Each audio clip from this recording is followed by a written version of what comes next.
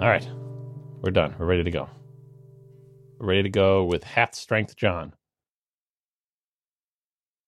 And full strength Merlin? You said you were operating slowly last week. Or what did you say? You were low energy last week? You like this? Yeah. You like this? Are you into this? Is this what you want? Is this what you want? Mm-hmm. Don't be passive aggressive. Oh, I'm being aggressive. Don't worry about that. You're being passive aggressive. Oh, wow. If that makes you happy, I guess that's fine. It's always what makes you happy. A++. Hi, John. Boy, you told us about your trial last. Well, you got cleared, and now you got a little cold. Yeah, unrelated. I know it's not COVID. Did you get it from the Hungry Man Select? Do you think?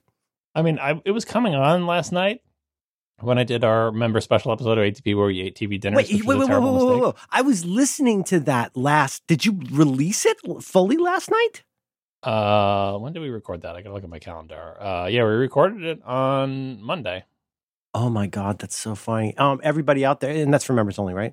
Yes. If you're not an ATP member, and you should be, because that show's wonderful. Casey made. You know what? I'm not going to spoil it. Just you probably already have listened to it, but if you haven't, go join ATP.fm and listen to Casey make Marco and especially John eat microwave dinners. They're called. No, sorry, microwave dishes. What is Casey's unholy name for these? He kept saying frozen meals, which I guess is frozen meals. That sounds like something you would say in Canada. Doesn't it? Like in America, you would say TV dinner, and then you like craft dinner versus or Velveeta in his case. But like, I've never heard frozen meal. The thing is, like I said in the show, could he not get the rights to TV dinner?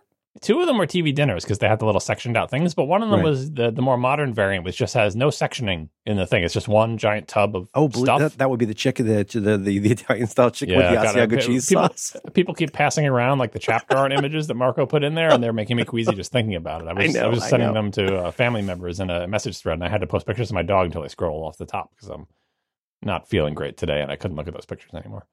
Yeah, I don't blame you. But like I texted you literally last night, now it's suddenly, I said, well, B, I thought that was a very fun episode. And A, it has really kind of made me crave Salisbury steak, which is not something. I can't even fathom that. Like, I feel so just disgusted now. It was I know such a treat. Cold, it was a treat. Oh, because you're sick. Okay. Yeah, because on my own, like, I've linked the sickness to like, because the sickness was coming on when I was doing that. If I felt like this when we did that thing, I would have canceled it because I can't imagine eating. It's like, I've when got you get stuff sick, like that I still associate with, well, for example, every time as I mentioned last week, anytime I see or even think of soft serve, I think about when I vomited when I was 12. Oh, yes. And I still enjoy soft serve. I think it's a little overpriced personally, but I have all kinds of associations. Yeah, trying to think about all the bacteria. We need to utilize you. We need to strap you to the buckboard while we can.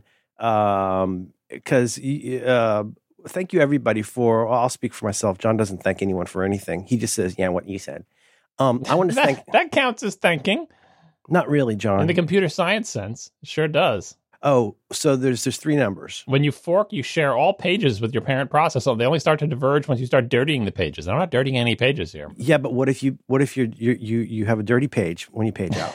I'm giving you new stuff to put into the ping pong machine, but what I said was actually real. Ping pong machine. Yeah, now who knows how that'll come out. I'll be watching for that in 2 years. Okay, all right, we'll see what happens. But when you're running clear, buddy. I was running clear in the year 2000. Yeah, you ran clear before I was born. I know. Getting from our house to the UCSF Medical Center at 4:35 a.m. or whatever that was. You in a bathtub.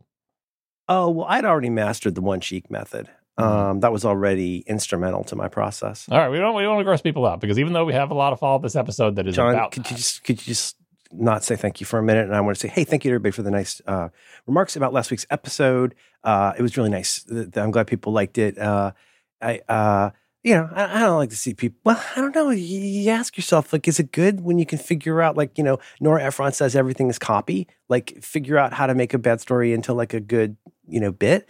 And like, I'm glad people heard it and enjoyed it. And ultimately, in some ways, I'm glad they learned that you so far survived at your colonoscopy. Yeah, and I just to circle that up, I did finally get my test results and thumbs up. Save it. It's not exciting. That's it. That's just. I mean, the thing about the test results is if there's something bad, like your doctor will contact you. But if there's something not bad, they don't contact you, and you have to go and dig it up yourself. And you look at it, and they have all sorts of words on the test results. It's like when you get the thin envelope from the government. Yeah, but the bottom line is, and I Googled every single one of the words to find out what they mean, but the bottom line is none of these words mean cancer. So thumbs up. Oh, yeah. Syracusinoma. But to that point, John, how do you want to introduce this? Yeah, so we did. Well, I will join in Merlin in thanking everybody for their kind feedback. See that, Merlin? See what I did there? And especially part of the reason we talk about this is, well, A, it's funny, but also B, that, it's a type of thing that I was dreading, and lots of people who are my age are surely dreading it because the screening age is what it is in the US. Even if you're not an anxious person, even if you're not I don't love that word hypochondriac, but even if you're not somebody who has grave concerns day to day about your health, it's just not anything that any person looks forward to. Yeah, like people avoid it. Like you avoid going to the dentist. Yes. But this is like the dentist times 1,000. So lots of people are prone not to do it. And I think hearing someone retell a story about it and saying, hey, I survived it and actually wasn't that bad really helps people get over the hump in doing it. And so for the people who wrote in to say that they heard me talk about it and are slightly less worried about doing it themselves, I think that's good because, I mean, with all these screening things, there's always someone who's going to, actually, the screening is, it's too invasive and it's too aggressive. In other countries, they don't do the screening and blah, blah, blah, blah, blah. But either way, I feel like knowing is better than not knowing. The risks of this procedure are very low. And if you do catch something early, it's a big deal. So I think I would have there's a reason I chose to do it. Like I could have said, oh, I don't believe that. It's confirmation bias. Like I don't want to do this. And also, some people are telling me that they test too much and I don't need to do this. Therefore, I won't do this. And I went the other direction and said, you know what? If I have something going on down there, I want to know sooner rather than later. So I did it. Well, especially given family concerns. But exactly. Family history is a factor. But even if I didn't have any family history, since it's just like a routine screening procedure thing, I feel like it's worth doing. And it's not actually. I'm trying to remember the first one I had. They finally gave me a full. Like there's two different kinds you can get, and there's Did you ever get the double ender? Yeah. We're using Zoom. And no, but never mind. Hey, John, it looks like we got some very good follow-up. So just let it rip. Anywhere you want to go. I don't know how long this will take or last, but I am here for every syllable of follow-up from our listeners about John clearing the other way.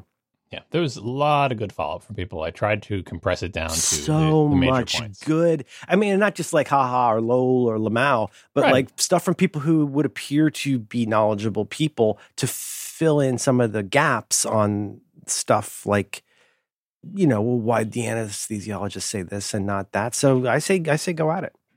Yep. And it's the first one is actually related to what you were saying when you said every time you see soft serve, right? Something we've talked about on the show many times. I'm sure it's kind of a trope. People know about it. The idea that smell is so evocative of, triggering memories or whatever. And why does it I think I was talking about the elementary school cafeteria smell. Yes, exactly. Right. And everyone has experienced that to some degree, that it seems like smelling a familiar smell, even if you didn't know it was familiar, triggers memories in a way that hearing something or seeing something doesn't as strongly. And here is Alex Lemmy with a theory and a link about why that is the case. Alex says, in simplified terms, the reason why smell is so effective at triggering memories is that all of our other senses go through routes in our brain that have the ability to moderate the input, like loud sounds, bright lights, or like pain. If you get lots of pain, your brain will tamp it down a little bit. The olfactory sense is different. It's connected straight to the hippocampus and cannot be moderated in strength. And there is a link to, we'll put a link to the Psychology Today article in the show notes, where you can see an explanation of this, presumably from scienticians of some kind. Mm-hmm. I like that. I like knowing that there's an explanation. I don't know if that explanation is right because we understand so little about the brain, but it matches my subjective experience of being a smeller. Oh, absolutely. The brain stuff is complicated, and I don't know. For myself, I'm always reluctant. I try to always make a distinction, maybe meaningless, between brain and mind, just because I feel more qualified in some ways to talk about the phenomenology of mind than I am to talk about the mechanics of brain. But I mean, there's a reason I'm so interested in the polyvagal system, because that's not multiple bagels, but it's like there's just this goddamn nerve goes through so much of your body and touches so many different parts. I'm not surprised at all. You know what I'm going to toss out? I'm going to say there's something about a slightly mildewy smell I wonder if as many people have or mothballs as like I have. It's such a like a grandparents kind of smell. There's a certain kinds of things, or like my friend Sam smelling pot for the first time at a concert and recognized it as something from when he was a little kid around his parents. You know what I mean? Yeah. Like you said though, you don't have a name for it, or you can't place what it's from. I can't tell you what the smell. Like I said, I can't tell you what things are causing the smell of the Mount Airy Elementary School cafeteria. Boy, but I sure know it when I go by it. I'd never heard that, though, about it going straight to your hippocampus. I mean, and it kind of makes some sense. Here's the counter example for it. So the idea of going through pathways that moderate it, the olfactory thing that we're all familiar with is if something is really stinky, if you hang out in there with the stink long enough, you quote unquote get used to it. And I don't think that counteracts this theory, because all this theory is saying is that the initial smell goes straight through without any moderation. There still is the mechanism where, I don't know, the smell particles fill up all your smell receptors and then it doesn't smell as bad anymore. That is definitely a thing. But that seems separate from the initial smell hits you, that it goes right up into your brain without any moderation, unlike loud sounds, bright lights, pain, other things that can be moderated on the way in, even when they first occur. That's the theory anyway. Read the article. I remember as a little kid, I don't mean this to be racist, but in particular, like some great pals of mine who happen to be twins of Italian American heritage, and their house smelled so different from ours. And it wasn't a bad smell, but it was a very, very different smell. Whereas my house had, quote unquote, no smell. That smelled like exactly. Your house, of course, has no smell until your Italian friends come over. Yeah, but the Giavicoli house definitely smelled like something Italian. Yeah, it's and when I traveled, whenever I'd get home, I would notice a certain kind of not unpleasant, but a slight, almost like an attic-y kind of old house smell. Yeah, you could smell your own house for the first time because you've been away from it long enough to actually smell it. So, in your neurology, your understanding, like, what's the deal with that? Well, it's like I said, it's when, if you smell a smell on a sustained period, you stop noticing it, right? Mm-hmm. And I'm not sure what the mechanism for that is, but, even if you're just taking a dump and you're stinking up the bathroom, eventually you don't smell it until you leave. Right. And if you walk back by the bathroom and you stunk up, you're like, phew. But when you were in there, eventually you acclimate to it. I feel like that is the most common experience we all have with a very strong smell that somehow we eventually get used to and don't notice. And house is the same way. You just have to be away from it for a long time. It's often very subtle. I assume house smells are mostly have to do with cooking. Like my house would, if you make my sauce recipe, every 2 weeks, on the dot, making that smells up the house in a particular way. And that smell doesn't go away in the 2 weeks before you make it again. And lots of strong cooking smells are like that, especially if you don't have really good venting, which, let's be honest, most of us don't. My own clear filth. Thank you very much to Alex Leamy for that. The hits just keep on coming, John. Well, Aaron Mahler. Yep. This is some advice from a frequent patient we'll get to the doctors in a little bit. Aaron says, the key to easier colonoscopy prep is using a straw with the chilled liquid. Place it as much toward the back of your mouth as is comfortable. You skip 99% of the taste and the drink and can drink the glasses so much faster. It made prep mostly a non-issue routine for me, and I've done enough of them before and after learning this stuff to swear by it. I wish I knew that ahead of time, because that makes sense to me. Like a straw way back in your throat, trying to skip over the worst of the taste buds. They're going to taste the foul-smelling stuff. That's how girls would drink wine coolers in 10th grade. It's like you get drunk without tasting alcohol. Yeah. I wish I had known that. I absolutely would have tried it. Or if I had known it before my wife did her thing, I would have recommended it to her, because we have straws. So for those of you out there, you have a tip that I didn't have. I'm definitely going to try that next time in 5 years. Mm-hmm. Oh, really? You got it on your calendar? I don't have it on my calendar yet, but 5 years. Did you leave a Yelp review for that anesthesiologist? Or was that something where you'd be able to share that fella's name? Where like people might be able to like request him the way you would a waiter? I don't. That's the thing. I don't. I'm sure he said his. Oh, did he say his name? I don't remember. This was before I had any drugs in me. So, we'll get to the memory thing in a second. Okay. So here's Josh DB saying that the reason they don't say you'll be unconscious for a colonoscopy is because you're probably not. You're typically under what they call conscious sedation, where you appear drowsy but conscious, do not form memories, and may even be able to respond to verbal commands. This makes positioning easier. That's at least how it was explained to me. I am not a doctor. Oh, God. I hate this. So this is the idea. That does not make me feel any better, John. Well, I mean, so here's the thing. If we've all been in situations where someone is ostensibly asleep, but you say something to them and they respond, and then the next day you relay that conversation and they have no recollection of it. Yeah. That's without any drugs involved at all. Just plain old, oh, I'm sleepy sometimes. And it's not sleepwalking or whatever. It's just sometimes you can kind of be halfway between being awake and asleep and still can kind of respond to things. So that makes perfect sense to me. All I really care about is not remembering it, but this is, well, anyway, we'll get to the doctors next because the doctor will chime in with the right. Potentially. But that is adjacent to the, maybe unrealistic, but still real concern about like we were talking about last time, that sort of like speculative fiction idea of like, well, is it just mainly so the doctor won't hear you scream? Like, right. Are you still feeling the pain, but don't have a way to express it? And then they erase that memory. So you think nothing happened, but it really did. Blue sky on Mars. Yeah. Yeah. Although so a lot of people wrote, I don't have these in the follow-up, but a lot of people wrote in from places that are not the U.S. And I think even one person in the U.S. People who aren't in the U.S., some people said, oh, I got a colonoscopy and there was no sedation whatsoever. Nothing. I'm going to say that it kind of reminds me of my dad, who always refuses Novocaine for getting his cavities filled for his entire life, and he has a mouthful of cavities. Ugh. I can't relate to that, but I know someone who does that. That sounds like Roderick. That's so weird. Yeah, he's like scalding his balls at the dentist. It's a mess. Mm-hmm. That's no good. Yeah, but some people don't want to be sedated at all, or sometimes it's just not routine in their country to sedate. You know what? I suddenly just remembered. Nobody asked, and I'm sorry. I'm going to tell you. So I did eventually get a colonoscopy for which I was, if I remember, sort of knocked out, like knocked out enough, like you were. Mm-hmm. First one I got was a sigmoidoscopy, which was, I think, arguably closer to the height of the involvement of my disease with my system and the very unpleasant effects of that.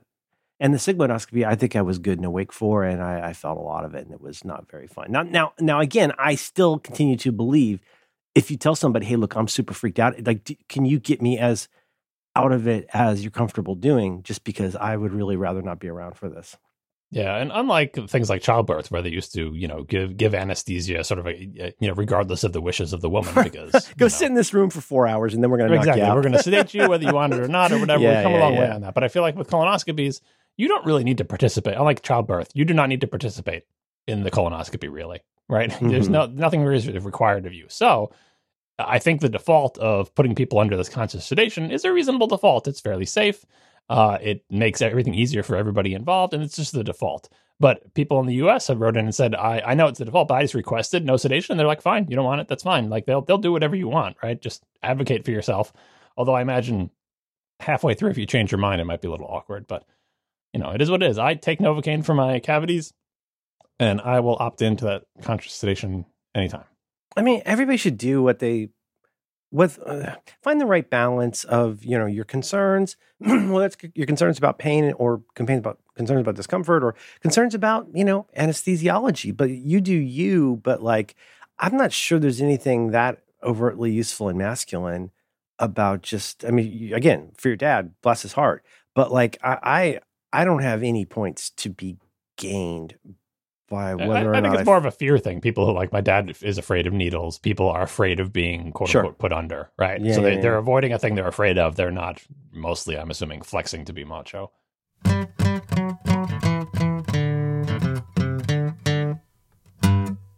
This episode of Reconcilable Differences is brought to you by Squarespace. You can learn more about Squarespace right now by visiting squarespace.com/diff. Squarespace is the all-in-one platform for building your brand and for growing your personal business online. Whatever you need to do, they're going to help you get it up. You can stand out with a beautiful website. You can engage with your audience and sell anything, products, services, and even the stuff that you create.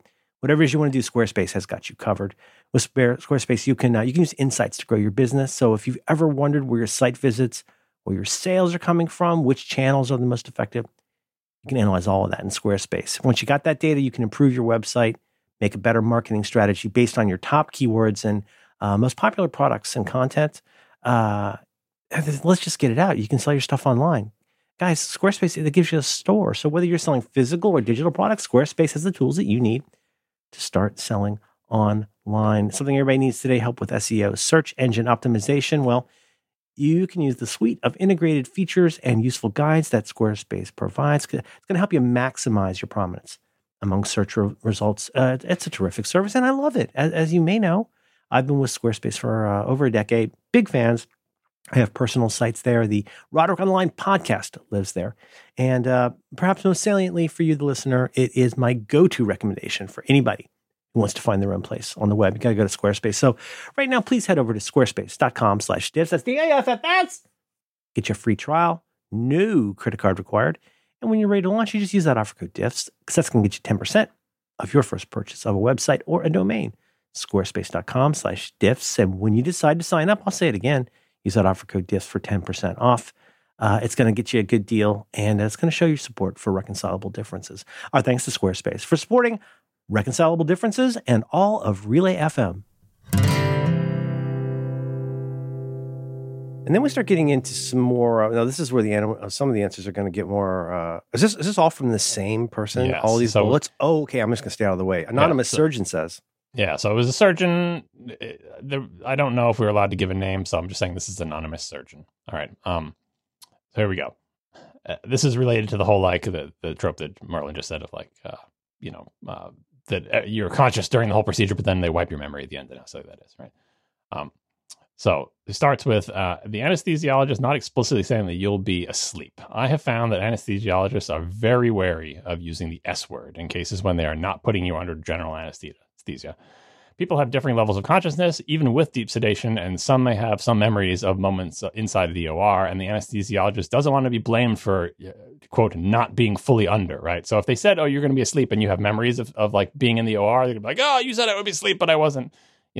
Lots of things are centered around avoiding malpractice. So that makes sense. I thought it was because people were afraid of being asleep, they're like putting a dog asleep or whatever, but right. With the new information that you may be conscious enough to do stuff and respond to commands and even have memories.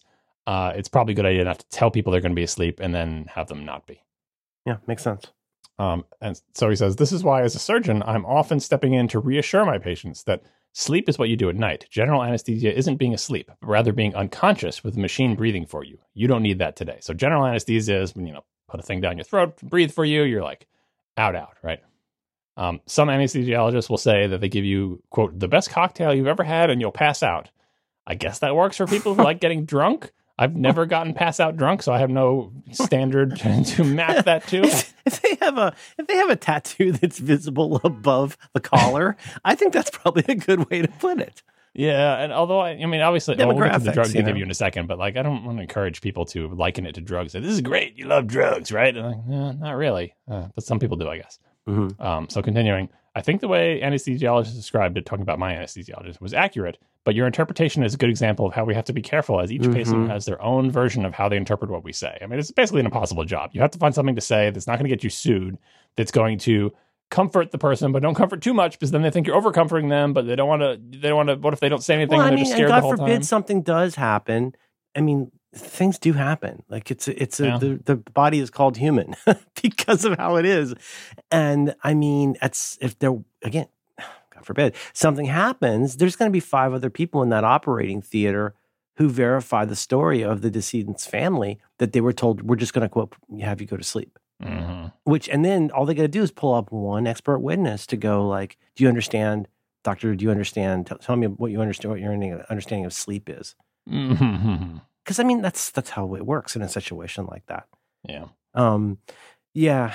And then now this is fascinating to me. Talk about propofol. Propofol? The medication I got, according to my vague memory. That's actually pretty close to propranolol. You were right. Yeah, I was close. Propofol, which is indeed the Michael Jackson drug. That meaning the drug that Michael Jackson's quack doctor was giving him, and also the drug he overdosed on when he died. And it's commonly used for this type of sedation. It is distinctive in that the medicine is an opaque white liquid. Unlike most other stuff injected into your IV, it's therefore colloquially called milk of amnesia, getting to the memory loss thing. Fun fact from the surgeon. While we have some idea of how it works, I think the exact chemical mechanism of action of propofol is actually not known. That's always reassuring. I mean, I think that's kind of true of aspirin too or something. I mean, I don't say anything too specific, but I was talking to somebody recently about medical things and pharmacological things. And I was just saying that, like, I think if you have the opportunity to meet with a not a new physician, not a resident, but somebody who's been around for a while, they're willing to admit there's a whole bunch of stuff in medicine. I'm not saying this is not science or not scientific, but there are definitely things where we know this works and we're not sure exactly why. Or maybe put differently, in some cases, we know that this works. We kind of understand why. We kind of understand how, the mechanism, if you like, but you don't need to sweat this. Like, this is like, we know that this tends to not have side effects, and that's one reason we like it, for all of those reasons. And so, like, but like, my God, what a balancing act. Propofol. Maybe that's what I had. Milk of amnesia is very funny. That whole thing of having a drug where they don't know how it works, that has to be how it is, because it's not like you do your science. You have your hypothesis, you build an experiment to test it, whatever. Say you find a drug that has the effect that you wanted in a measurable, statistically significant, blah, blah, blah amount. Even if you don't understand the mechanism, which is very likely, because this is the first time you're doing this, like no one has ever gotten this result before. It's a breakthrough, right?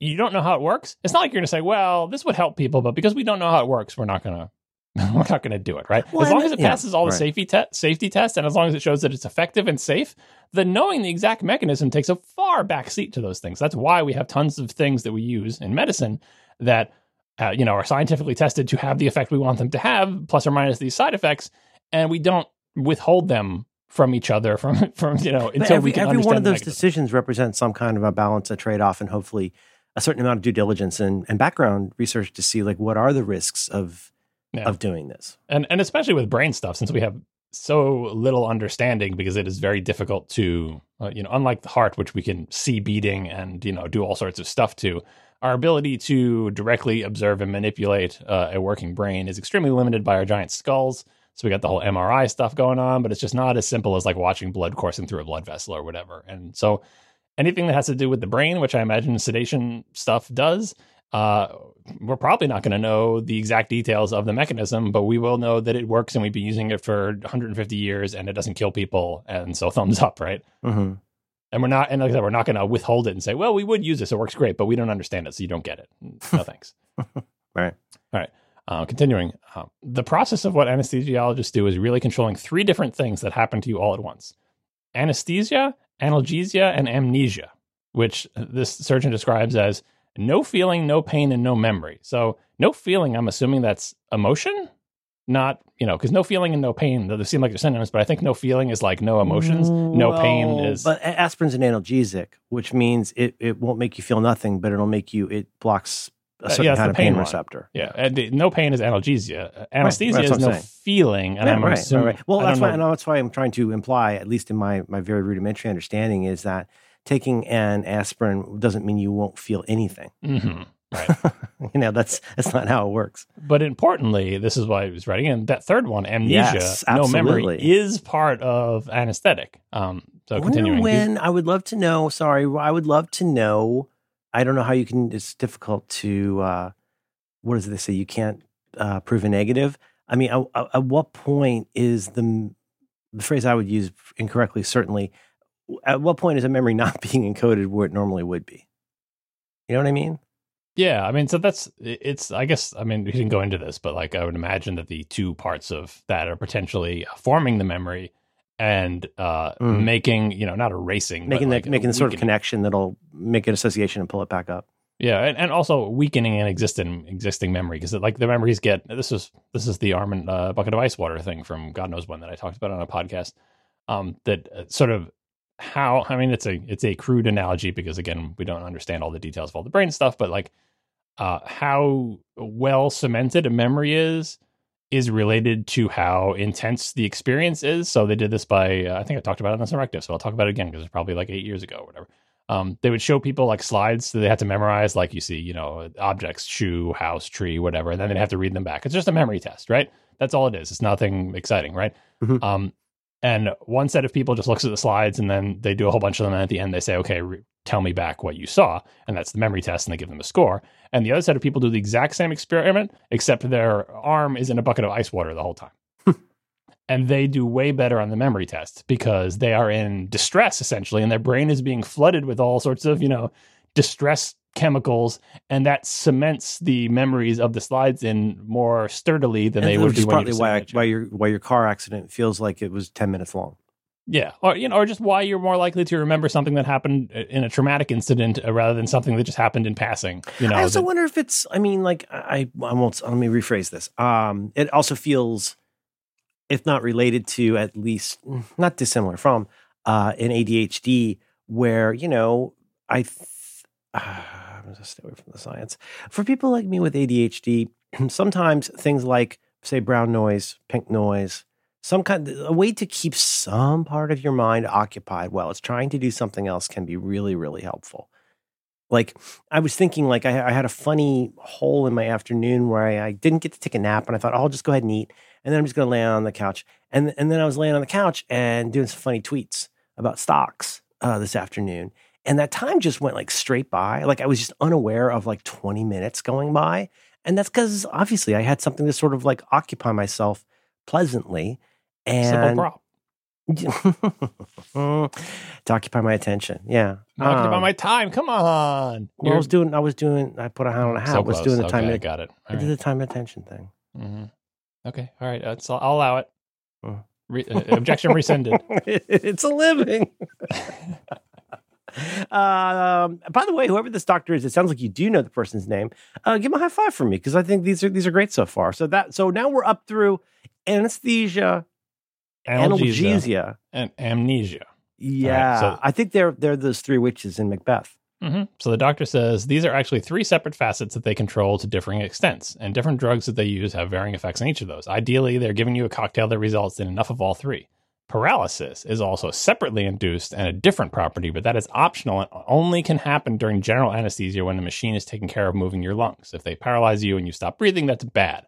So paralysis is not part of the sedation that I received for my colonoscopy because I wasn't hooked up to a machine. I like this disambiguation, John, because in my head, I mean, if we played some kind of parlor game, I probably could break a lot of these out eventually, but I do like having these broken out for me. The paralysis part I hadn't even thought about. Well, of course, like if you have some kind of a thing where you can't control your body, like they might need to have you just sit real still while they put you in the MRI machine. Yep. And that gets back to some people saying that, that they were awake enough in the procedure to either have memories of it or to be able to respond to commands that they have no memory of doing, but they're not out, right? And then finally here, to touch on the amnesia part, there really is a distinct amnesia effect that is caused by some of the agents used for sedation, and sometimes this lasts longer than other effects. As surgeons, we most often see this because we will have a whole conversation with the patient in the recovery room, and they looked and act totally awake and lucid, and then the patient will later not even recall seeing us after the surgery. And he mentions that it's a pain when they give you like a negative review, presumably on Dr. Yelp, right? They give you a negative review, say, doctor didn't even come to see me after the surgery, when in fact he had like a half an hour conversation with you, but you have no recollection of it. So the amnesia part is definitely there, but it is not a targeted amnesia that carefully excises the part where you're awake for your entire surgical procedure. There was some scary stories that I'm not going to put in the show notes because they're too scary, but of like people who, the 0.01% of people who are like awake during surgery and can feel all the pain, and it messes them up big time. It is not the type of thing where like basically traumatic. Yeah, it's incredibly traumatic. And even if they don't have a hallmark of trauma, according to this book that I like a lot, a big hallmark of trauma that doesn't get enough play is that feeling of helplessness. Or like, and this is again in the polyvagal system, this is where you get into, say, fight or flight, or you say, what was the word of the three things? You got fight or flight, freeze, and rest and digest. And so but the freeze one is, I mean, I'm not saying this causes that in a clockwork, but that one of the big things in trauma was the whole like, I don't want to trigger anybody, but like if you were assaulted and somebody like held you and you couldn't escape, or like you were in a closet or something, God forbid, that's a big part of trauma, is the whole like inability to help yourself. It's harrowing. I'm glad you didn't share those. Yeah. And the thing is, even when the people don't really remember the experience, this gets to my earlier point. It's like, so they were aware during it or whatever, but not really, they're kind of aware enough that they remember something. But it messes them up in the same way that like trauma can mess you up when it happens, even if you don't really remember, like you were half awake, half asleep, conscious sedation when it happened, as your book says, your body remembers. And that can cause all sorts of like insomnia and night terrors and feeling of claustrophobia that you can't explain because you're like, why am I feeling this way? And there's the person I've been getting into more recently who says the way she puts it really in a really straightforward way, which is that no, you're not crazy and you don't have a mental illness. You might have the effects of something that are very, mental and emotional and psychic and all of those kinds of things. But the brutal, ironic part is that actually your body is responding in a completely sound way to a threat. If you have this unmended thing from your past, I mean, is it really that surprising that continues to have an impact on you, Yeah, and especially if you can't really remember because you were half conscious. Anyway, I keep thinking about Tim Watley. I keep thinking about Tim Watley and his dental assistant, and Jerry feels like he vaguely remembers them being naked in the office. That's what this is all reminding me. Yeah, I mean, that's the other thing with these drugs. You can have weird loopy dreams that don't have any foundation in reality. But anyway, the guy from Breaking Bad was there, and he was my dentist. Yeah, so I feel like this supports the idea that I was espousing last episode that you don't have to worry about that everybody who goes under sedation remembers everything and they erase their memory, because that's not how it happens. Because even if they tried to do that, everyone would be massively traumatized, and that's not the case. I can tell you I'm not traumatized by colonoscopy. It was fine. People, they're doing like 50 of them a day in there. You shouldn't worry about it, just like you're not traumatized by I have my wisdom teeth out. All my medical procedures that I've had, awake, sedated, pain relief. Kate Lethbridge Stewart has been doing this in the Black Archives for years. There's a guy who's been working there for 10 or 15 years, and he doesn't even know it. He always thinks it's his first day. Yep. And then the final thing from David Jensen. This is a podcast for people who like podcasts. The title of the episode is The Mind-Numbing Medicine. It's from the podcast The Curious Cases of Rutherford and Fry. And it's an investigation of how anesthetics work and what they can tell us about different states of consciousness. I have not listened to this podcast. It's a BBC podcast, but it was recommended.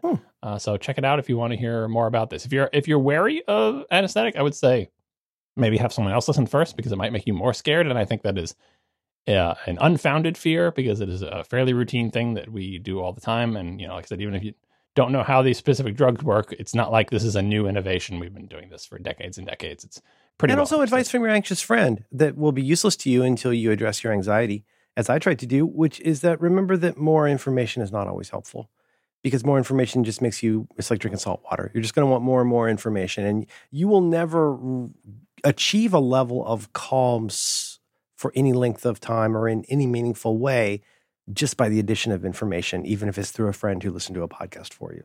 Yeah, there's probably no amount of information you can get that's going to erase that anxiety. What will help with that anxiety is doing it and having it not be too bad. And then you'd be like, oh, that wasn't so bad. I agree. Totally agree. And for all the people who had this procedure without sedation, it's obviously not incredibly painful, because they described it as either interesting because they get to look in the camera, or like mildly uncomfortable or weird, but it doesn't kill you. Like it's not like you're good. I feel like getting a tooth drilled is probably going to be way worse. The first time that I was ever, because I had the symptoms. I had symptoms of something that in college, I'm trying to do this without, it's not that I'm embarrassed about this. I just don't want to be gross and tell you about my health in a way that is not interesting to people. And I think people appreciate that. Okay. Which part? The whole thing, not being grossed out for not. You're not saying it for like gross out effect, and you're just it's not important to the story, and so try to support me, John. At least publicly. I am. This is what that looks like. At least publicly. I had the symptoms of something that it seems very difficult to believe was not related to the IBD with which I would be diagnosed in the year 2000, when all this set into motion for me. So some 13 years before that, I had a rough time. My third year of college, like very rough time. And I finally was like, look, I mean, it's water and dust. Like, this is bad. Something's wrong here. And so I went to the school's physician, and I figured he would give me, you know what? I'm going to say it in the words I would have said when I was 20. I figured he'll just give me some penicillin or similar. You know what I didn't expect was my first exam. My first grown-up exam. Yeah, they gotta check stuff out. Yeah, my first like the scene with Emma Walsh and Fletch. You know, I'm not familiar with that one, but I'm familiar with the adult exam. Sure you are. Moon River. And I mean that was probably, I'm not trying to scare anybody, but the Dr. Mark's finger in my butthole was more surprising and uncomfortable than when I had a medical procedure related to this.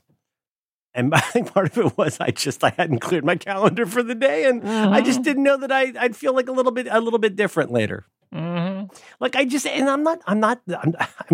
just really saying I don't mean that to sound like anything related to like homophobia or related to like any of the ways that could turn into a funnier joke than it's meant to be. It's just more that when I woke up that morning, I did not know that a guy with a Central American medical degree would have his finger in my ass that afternoon.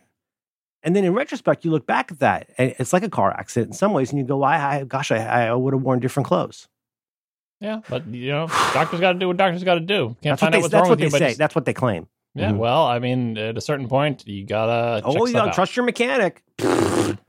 John, my follow-up question for you, so we recorded this episode, I guess, 2 weeks ago.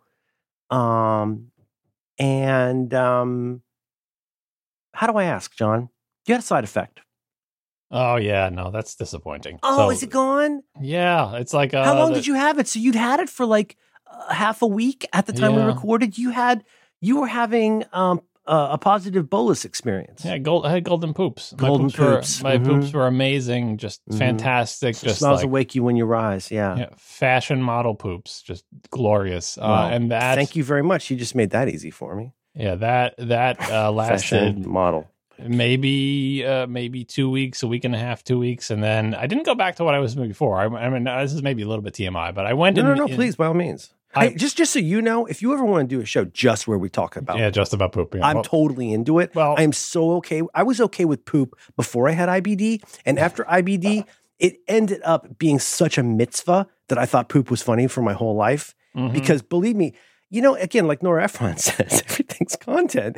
If you can't find it funny that you had to run across a highway in July of 2000 to go find a warehouse where you would drop your first Duke of a year of really rough Dukes. If you can't find a way to laugh about that, I understand. But now here's the question. Are you chasing the dragon? Do you see yourself like going like to back alley colonoscopists? Well, so here's the deal. So you can keep those sweet supermodel poops. One meta comment for the youngsters who may still be listening. I can tell you that setting aside parenthood, which is a big spike in this graph, your interest in and discussion of poop will only increase over your lifetime. There is a big spike if you have kids, but even if you don't, John, there will be crises that you have no way of anticipating, let alone preparing for. There are crises that will come along that, in retrospect, might seem like not a big deal because you do tend to survive most of parenthood and having a child. But there are going to be evenings where there's going to be a lot of discussion about why this is the wrong mustard yellow color. And then as you become older, that becomes you. And that's why old people are always talking about their poops. Their doctors are asking how their poops are. Because it feels so good when you have a good one. You feel so much better. Exactly. You don't appreciate the poos that you're having as a youngster until you can't have those awesome poos because you're old and you're taking all sorts of supplements and Metamucil. And it's like, that's why old people are so excited when they have a good poop.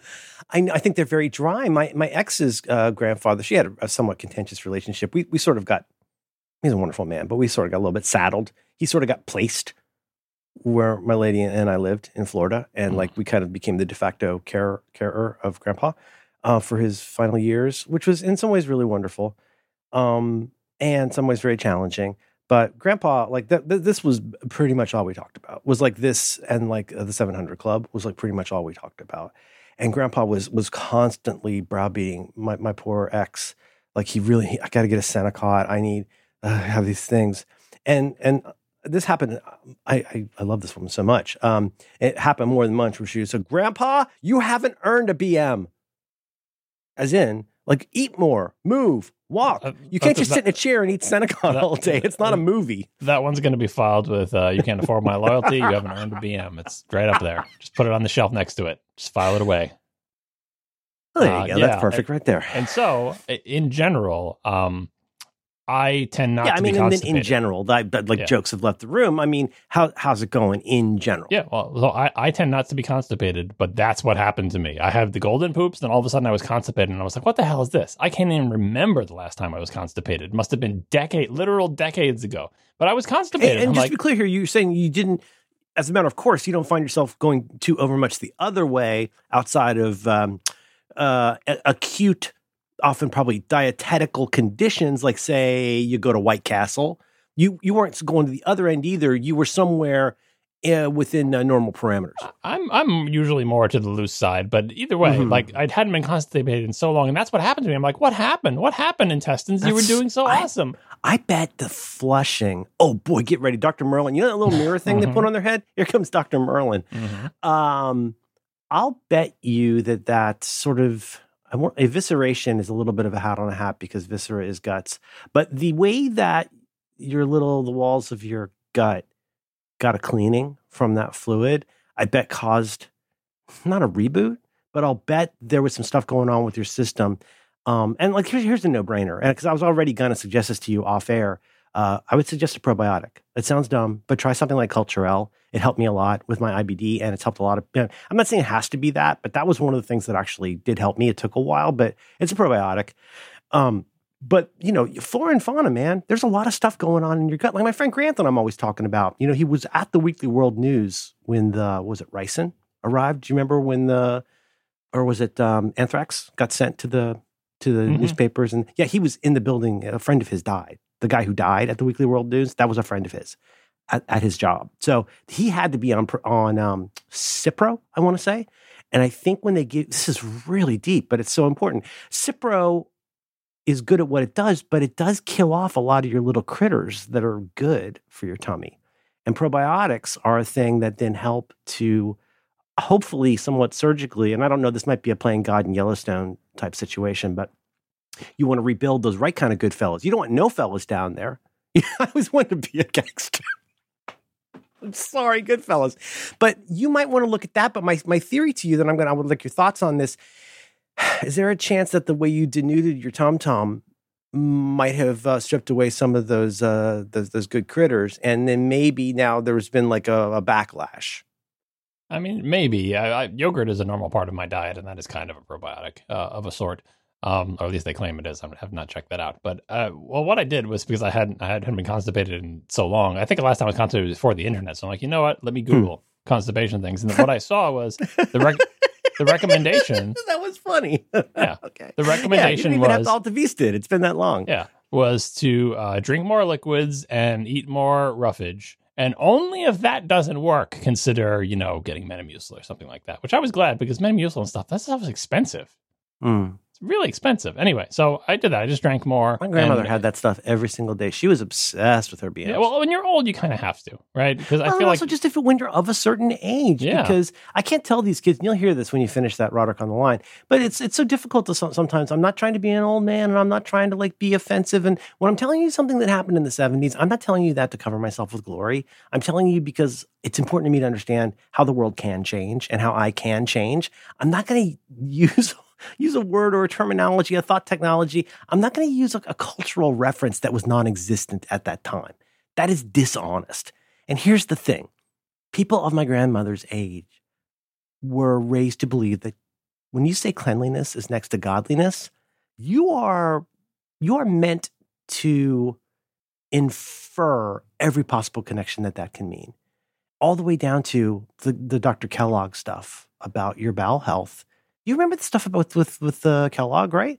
And he thought that you weren't supposed to masturbate, and your bowel health was really important, and that all related to God, and it was practically like a religion in the first quarter of the 20th century, the quarter of the 20th century in which my grandparents were born. And you were supposed to make a very strong association between things like, well, yeah, maybe you're not pooping enough because you sin, or you haven't had enough roughage. And but it's always a full court press to figure out what you did wrong in the world or with God to have this thing visited upon you. You can laugh and you can sneer, and you coastal people can have all your fun with that. But it's not precisely magical thinking, but it's not entirely not magical thinking, because there wasn't that much thinking that wasn't magical at the time.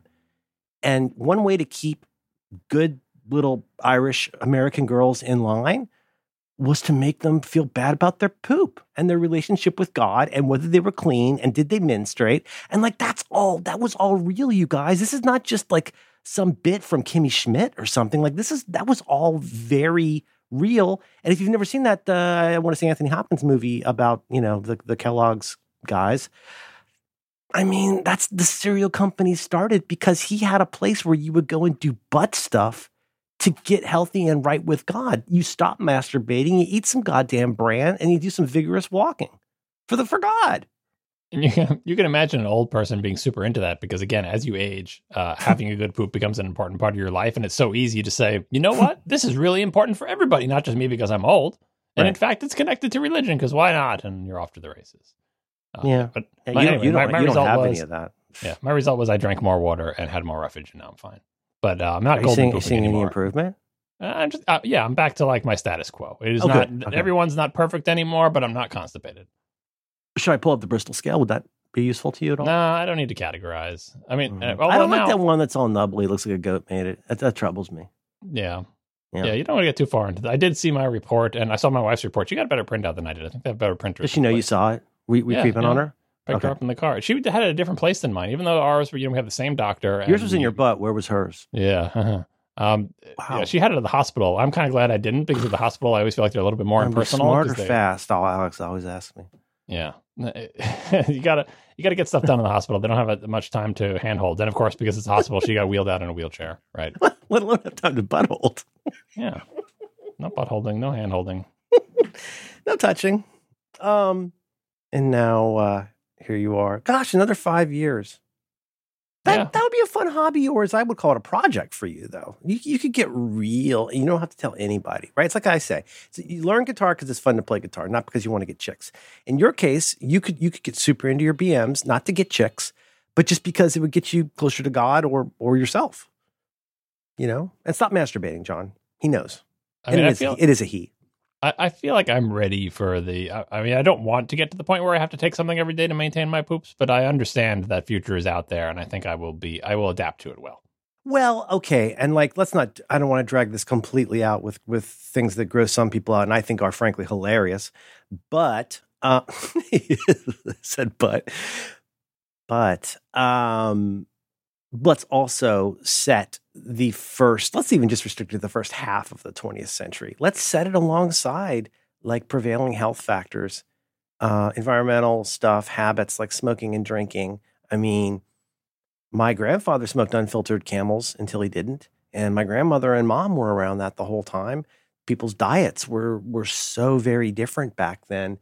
I mean, just the things you didn't have that many options for what to do about it. You've seen The Little Rascals. You know what you do? You give them a spoonful of castor oil. That's what it was at the time. In my Googling for constipation cures, there was all the anti-advice for hey, your grandparents may have told you this, but here's what's wrong about castor oil. Here's what's wrong about mineral oil. Here's what they would say, explain scientifically all of the negative effects of these things that were, But you still put butter on burns, right? I remember. Do you remember? I was taught that in school. Auntie taught that.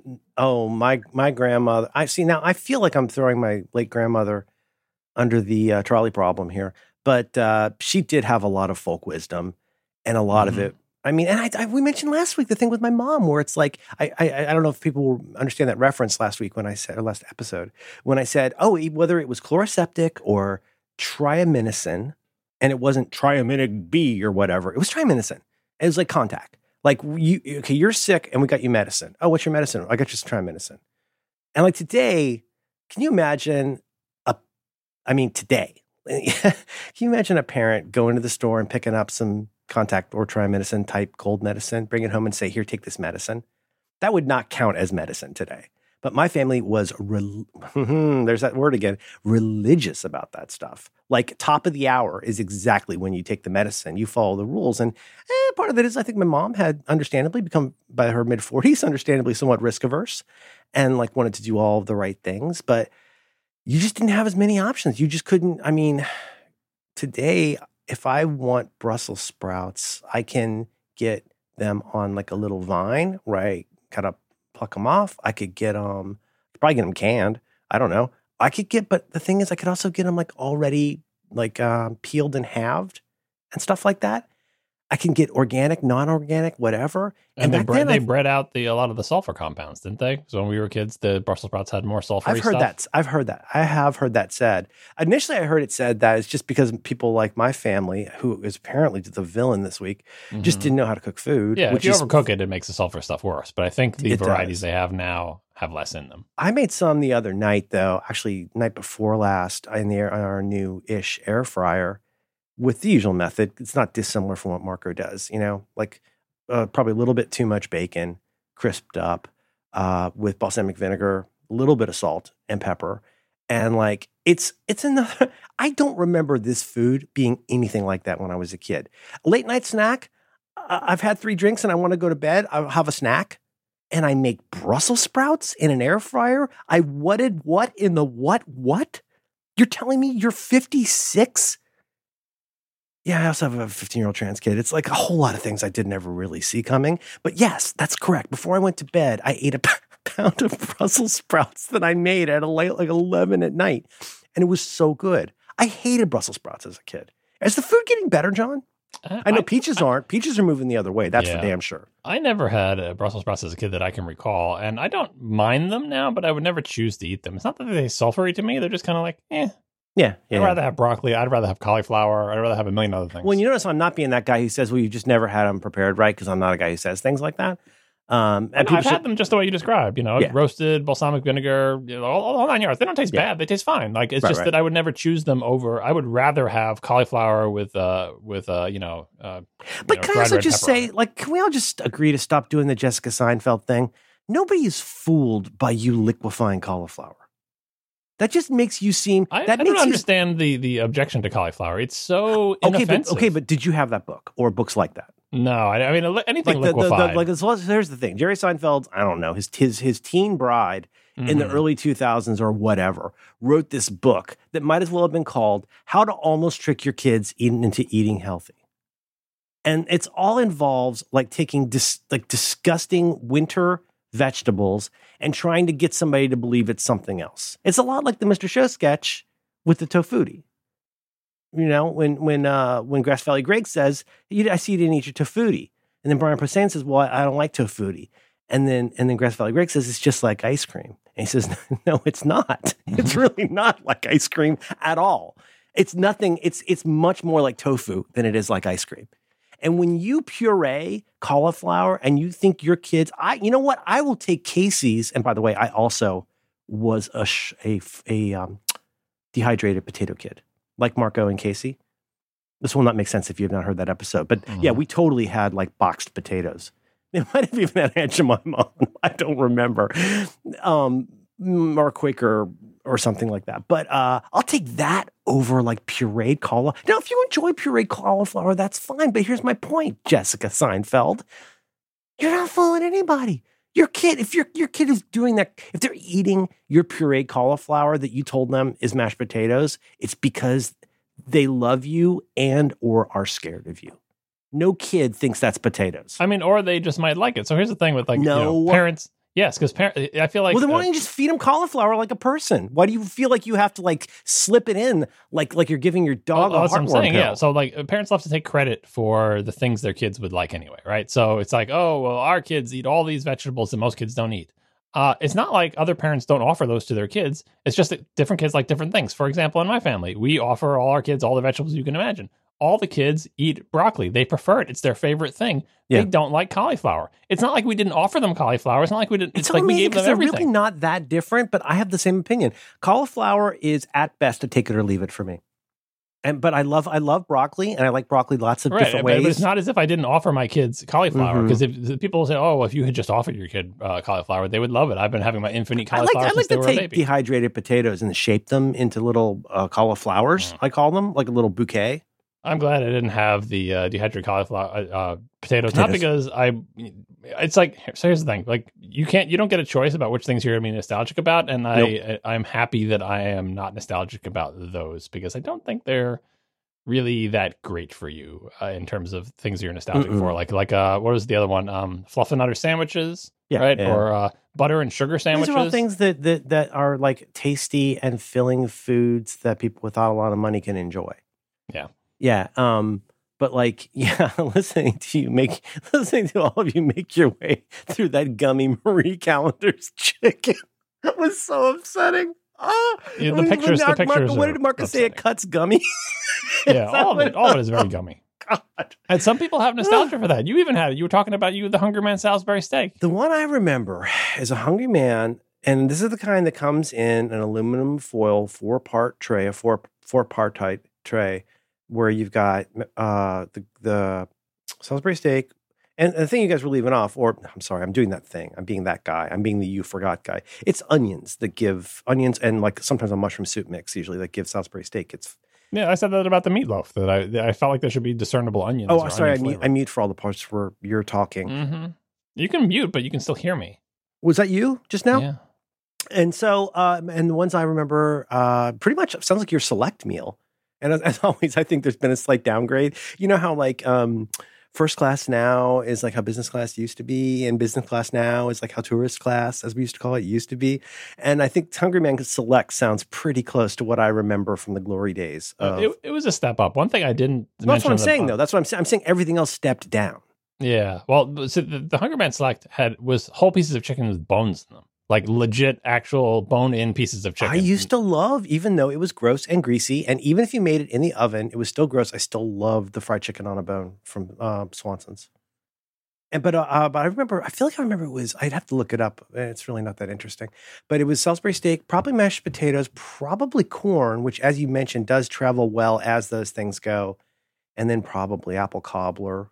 I never was a big fan. Oh my God, John, I just had a flashback to something I have not thought about in a very long time. Do you remember, you're a little too young for this, there was a kid's version of TV dinners in the late 70s. And I remember them being pirate themed. Maybe they weren't all pirate themed.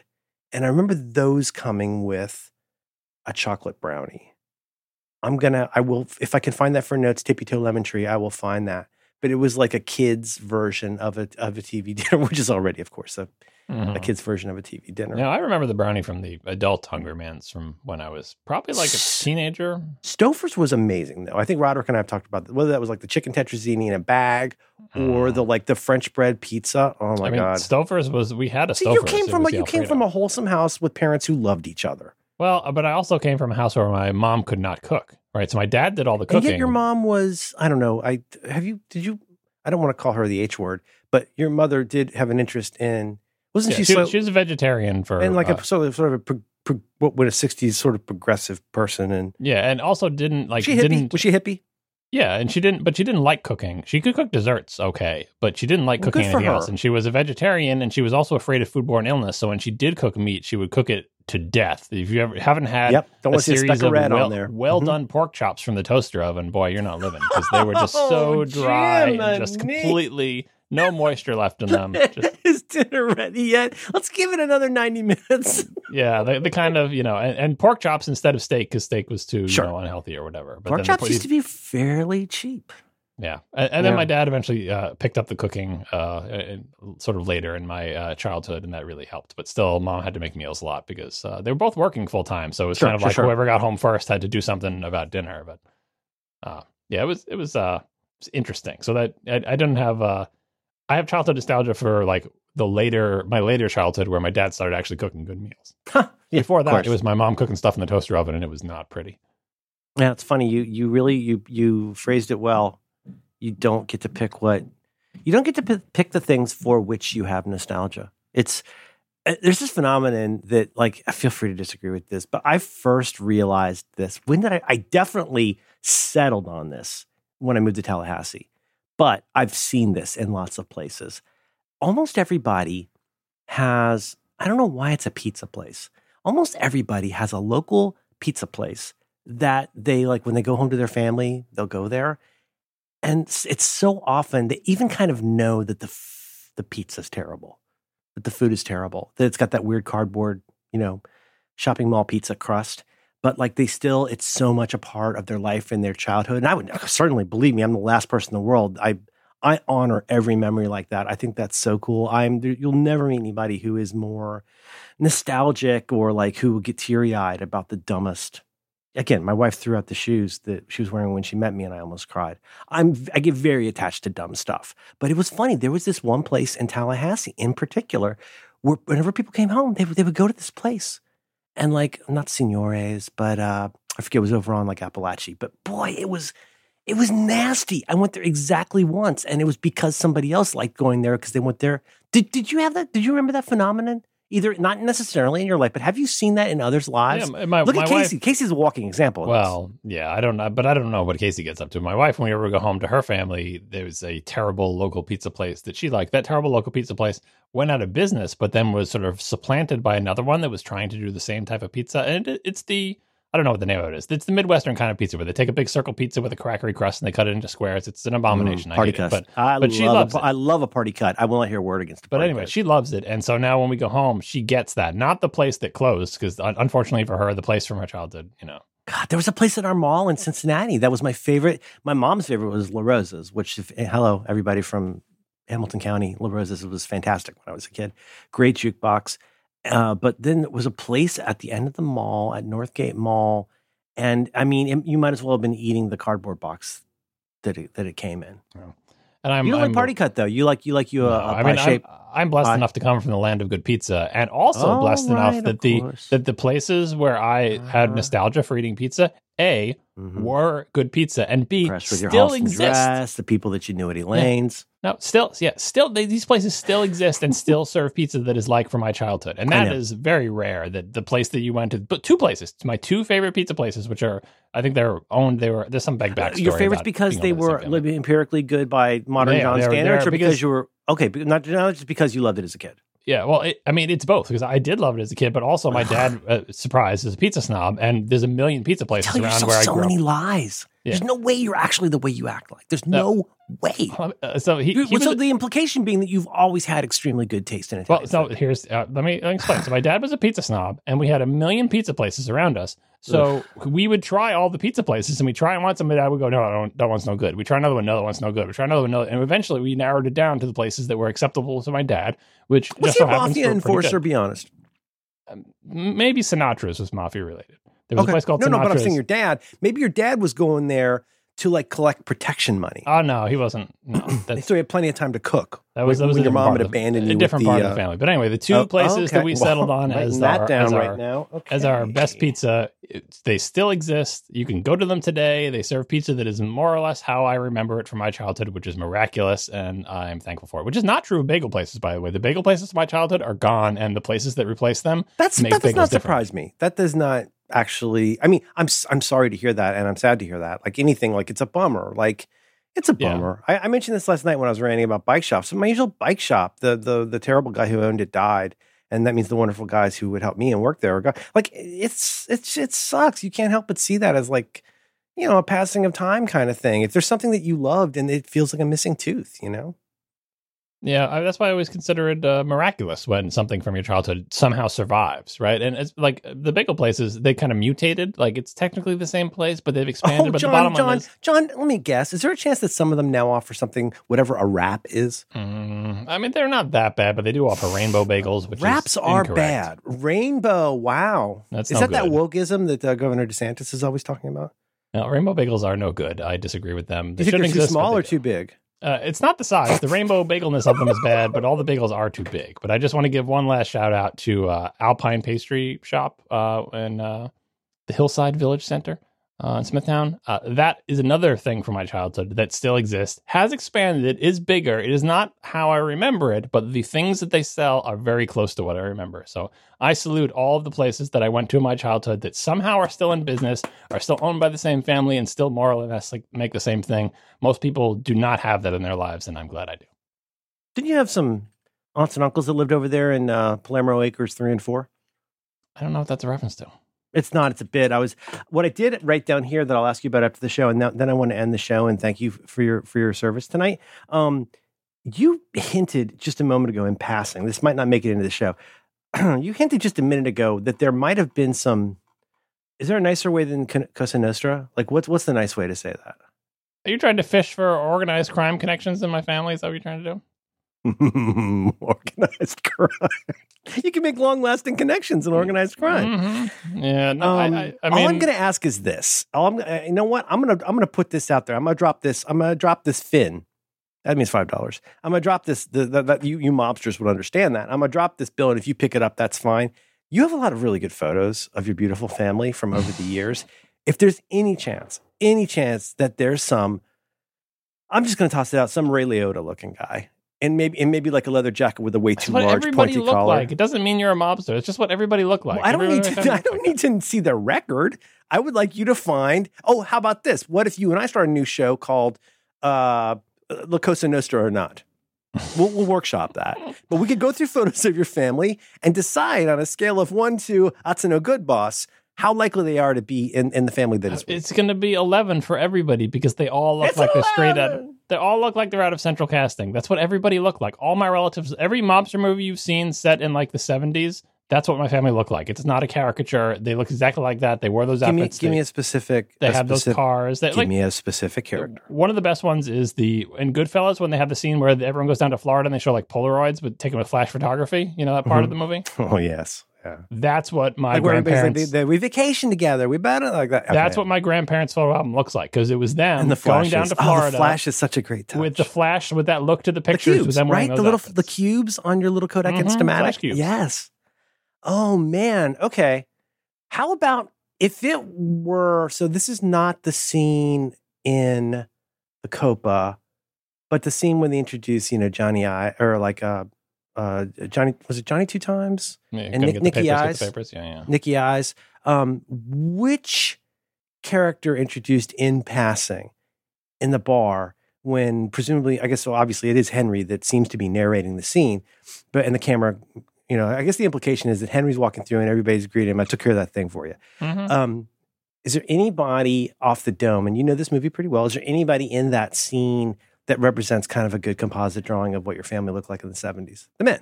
I mean, they all kind of do. I think everyone in that scene, I could pick the relative that looks most like them, and they'd be pretty close. Because they're stereotypes, and I've got those stereotypes. Like I could pick them out. You know what I imagine for you? There's that guy that's in all the mob movies. I want to say his name. Shoot, he's the guy that's in all the mob movies. It's not Pauly. It's not Paul Sorvino, but the guy who looks kind of like Eugene Levy in the 70s. Frank Carbone from The Godfather with the big eyebrows? Wait, which one's he? Frank Carbone. He gets garroted in the car, I think. Oh, I'm thinking, who's the guy who's in during Dong, Dong, Dong, Dong, during Layla, he's the guy frozen in the truck. Oh, yeah, no, the big with the big with that poofy big hair. Yeah. That's what if Frank I had to Severo, guess. I think that's the actor's name. I should know that actor's name. And then, so Polly Walnuts is in that, right? Yeah, because he's in the beginning at the cab stand, right? Oh, he plays Tony. Oh, Tony Stacks is such a good name. John, why don't you have a name like Tony Stacks? My name is perfectly good. I mean, hey, no, wait. like, okay, so wait, then what's, so hang on, I'm confused. Then what's the name of Samuel Jackson's character? I'm losing my goddamn mind. Stacks was his name, just Stacks. Then who's Polly Walnuts? He's Tony Stacks. I don't know if he had a big role. He was Tony big Stacks. in The Sopranos, obviously. Tony Sirico. I'm doing the voice, aren't I? Tony Sirico is Tony Stacks. What about Spider? Does your family look like Spider? You step and fetch it. Every time I watch White Lotus season 2. I hate Spider's second appearance after he's been wounded. Mm-hmm. He's trying so hard and he's so dumb. And Tommy's so awful to him. Remember, seriously, I think he kills him. He sure does. Yeah, the hoof. Mm-hmm. Hey, John. Thanks for sticking it out tonight. Yeah, so it was a tough one, but I made it through. I'm waiting for this fever to break. But hopefully tonight it will break, and tomorrow I will be back to normal. But I was a little half strength today. But you gotta, the show must go on. And the good thing is I can't transmit my germs to you through podcasting. That's the great thing about the podcast workplace. No worry about me transmitting my germs to my co-hosts because they're very far away. Masking is optional.